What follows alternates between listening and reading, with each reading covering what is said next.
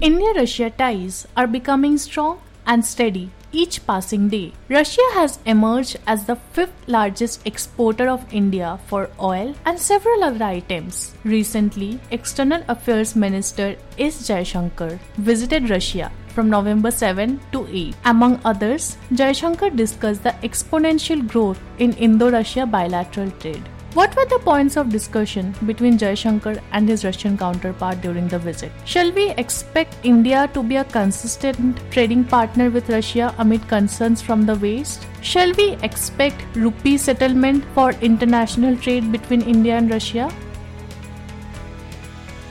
Hello and welcome to the BL podcast. This is Nabodita Ganguly. Today I am joined by Amity Sen, Associate Editor Business Line, who will speak in depth about the issue.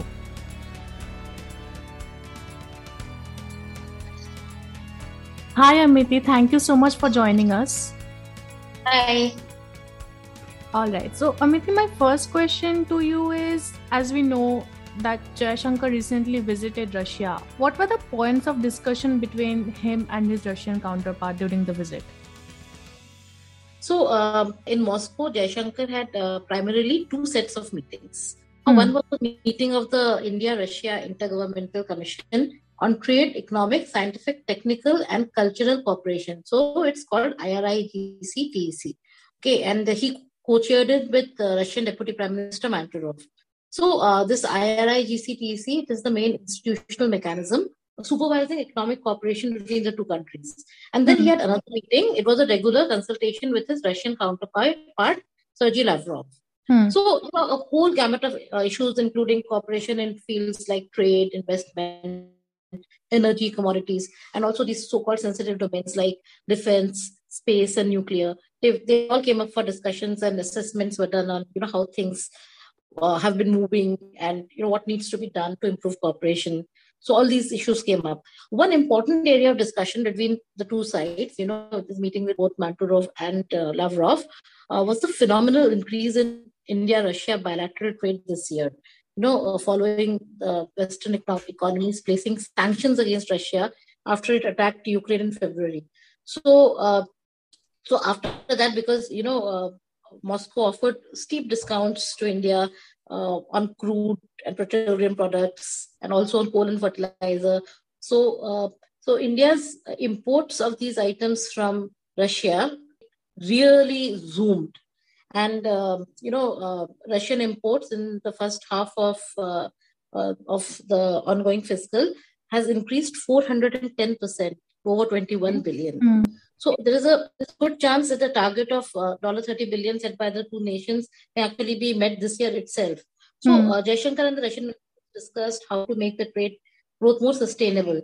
And another thing that, the Indian minister pointed out, which is actually an area of concern for India, is the growing trade imbalance. So while we are talking about this 21 billion imports from Russia, exports during the period have actually declined 18%, and it is only a $1.3 billion. So there's this huge $20 billion trade gap.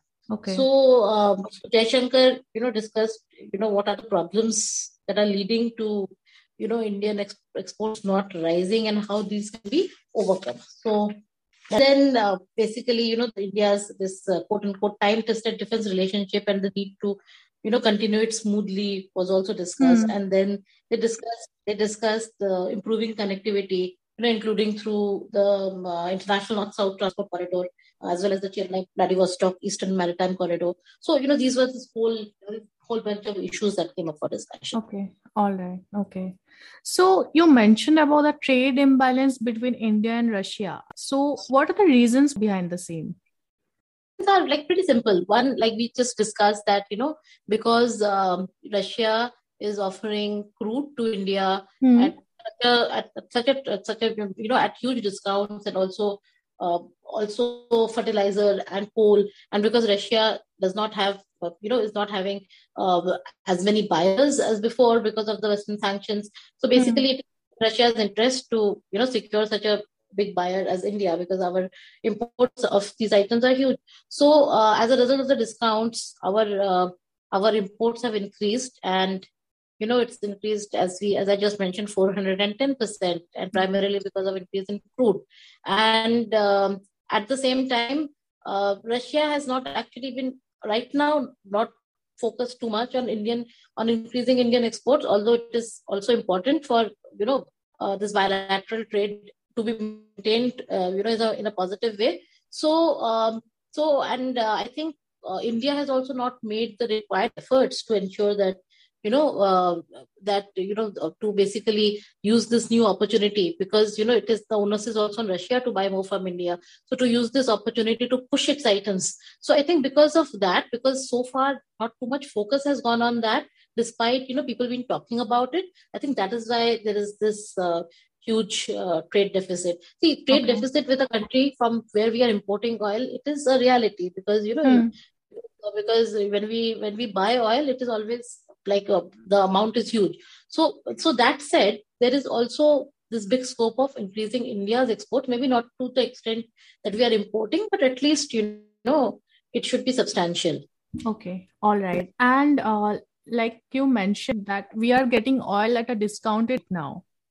Mm-hmm. So do we expect this to continue, or is it a causation effect of the fact that Russia is currently isolated from the West because of the Russia-Ukraine conflict? See, that is true. That is, of course, the main reason. It's because Russia is isolated and it needs buyers, so it's selling to China. Whoever is buying, it's selling to China, it's selling to India. But the thing is that this will continue because because the resolution of the situation is not in sight. Okay. We do not expect the conflict to just end overnight, because things are only escalating, and EU also has these plans of bringing down its dependence on Russian gas and all that. Mm-hmm. So nowhere in the near future is Russia going to be in a situation where it would basically again have a big bouquet of buyers, and it can. So I think that discount is going to continue. Okay, all right. And India, for a while, India has been pushing for trade in Indian rupee with Russia. So were there discussions about the same? Yeah, of course. I mean, the West, it has put economic sanctions against Russia ever since it attacked Ukraine in February. So see, what are these sanctions? These sanctions, like to begin with, were sanctions against Russian banks. Okay, so they were basically cut off from the SWIFT payment system, which makes it very difficult, for countries to basically continue doing business with these banks, because they are cut off from the main hub where all the banks are interconnected. So, and also sanctions were imposed against these oligarchs and these public sector enterprises. Indian exporters to Russia, so Indian import, like people, both importers and exporters, they are also, apart from having less choices in terms of using Western banks to do their business, and so there is also this fear that in case they inadvertently do business with a sanctioned entity, then there could be also these second country sanctions against these Indian entities. So that is also a fear which had been plaguing the Indian traders with Russia. So the need for this rupee trade was felt by both sides. One, because it would basically totally cut off dependence of India Russia on the Western banking system. So basically, if trade happens in rupee, then there would be no need for Russia or India to basically deal with dollars and euro, and then the dependence on these global banks would completely go down. So that is why the talk started when Lavrov visited Delhi in March, and then in July the RBI came up with provisions to enable this, and then since then, banks both in India and Russia have been talking of implementing the system, and now we have 2 Russian banks already opening their branches in Delhi, and then there are talks on between UCO and this Gazprom Bank to have a similar arrangement. This is a very crucial time for this whole rupee trade system to be implemented well, and of course that is why it featured very prominently in the discussions. Okay, all right. So basically discussions are going forward with regard to the same. Yeah, sure. Implementation has already started. All right. So how to take this forward smoothly. Whatever events that are coming, all these things came up for discussion there. Okay, all right. And like as we mentioned about sanctions, despite West's ongoing sanction against Russia, India has said that it will continue to buy oil from Russia. So how do you think the West would react? Yes, Jaishankar said at a press conference in Moscow, that's on energy markets right now. Okay, and India is totally import dependent. Okay, and India has a lot of population with very low income. So he made it very clear. He said that the government's fundamental obligation is to ensure that the Indian consumer has best possible access on most advantageous terms to international market. So in that respect, India's relationship with Russia has worked to India's advantage. So these are the words which have been used by Jaishankar. So he said that what works to our advantage, I would like to keep that going.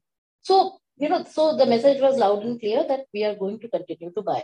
So at the moment, the West seems to, somewhat understand what India is saying, because Europe, it is continuing to import gas from Russia, despite imposing other economic sanctions. So they understand the economic imperative.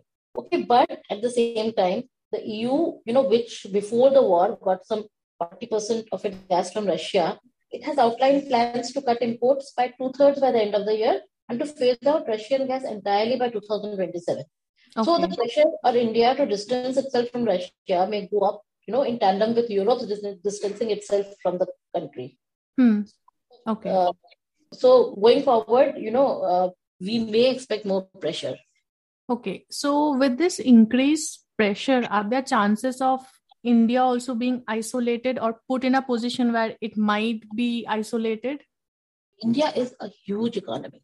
Okay, so we have got strong economic relationships with all Western. So, isolating India is not a choice that the West has.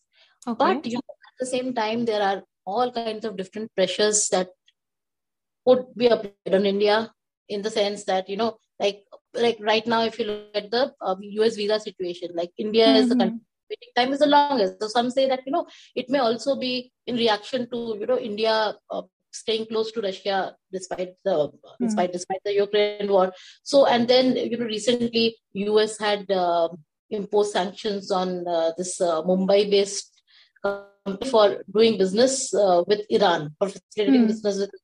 It was the first time this kind of sanction was imposed. So, these kind of, unfriendly gestures could go up. But isolation does not seem to be a possibility, because it is not... So and also India will pay its cards well. It will not, create a situation where an isolation can be considered. Okay, so basically, isolation is a very heavy word to use. Yeah, because it will not serve the interest of either India or the Western world. Okay, all right. And what has been the stand of India with, like, as we know, India has been one of the founders of non-alignment. So what has been the stand of India with regards to the Russia-Ukraine conflict? See, Ukraine, so during, Jaishankar's visit, obviously the Ukraine issue also came up. So, as expected, there Jaishankar, he basically reiterated what Prime Minister Narendra Modi had conveyed to President Vladimir Putin in Samarkand in September this year. So basically, it said that this is not an era of war. Because the global economy is simply too interdependent, and a significant conflict anywhere will have major consequences elsewhere, like we are already seeing in the case of Russia-Ukraine war. The whole global economy is suffering, and there is food shortage. So there are growing concerns on energy and food security from this conflict, and India has also made it clear that the global South, including India, has been feeling the pain. It's not that India is not suffering because of it. So therefore, it's to India's advantage to basically advocate an end of war, and it also advocates a return to dialogue and diplomacy. So this is a stand that India has been taking right from the beginning. It has always, in its conversations with Russia and Ukraine, individually and also through its statements, has been saying that the dialogue and diplomacy are the only ways out. So in Jaishankar's words, India is clearly on the side of peace, respect for international law, and support for the UN Charter. So this has been a standard position, and this is what India holds on. Okay, all right. Yeah. And so basically, India is in a very diplomatic position with regards to the entire conflict. Yeah. Okay, all right. Amity, my last question to you is, could India help broker peace in Ukraine? To the extent that India is close to Russia, and it also talks to Ukraine, and it's on friendly terms with all the Western nations. So to that extent, it can basically contribute to this dialogue and diplomacy that India has been advocating. But if you look at the situation at present, so all countries holding on to their extreme positions. Russia is not willing to step back, and Ukraine is not willing to compromise. And all the Western countries are continuing to supply Ukraine with arms and other defense equipment. So all the main factors that are involved in the conflict, they do not seem to be interested in budging from their hard stance. So in that circumstances, I don't think that India can do anything. Like, India cannot go and convince them to change their stance. What it can do is, as it has done in the past, maybe approach Russia individually, and Ukraine individually, and again press that there's the importance of going back to the table and looking for a compromise. So to that extent, India can play a role in brokering peace. Nothing more than that. Okay. All right. Okay. Thank you, Amity. Thank you so much for joining us. Thank you so much. Thank you so much for listening to our content. If you like it, please subscribe and share. Thank you.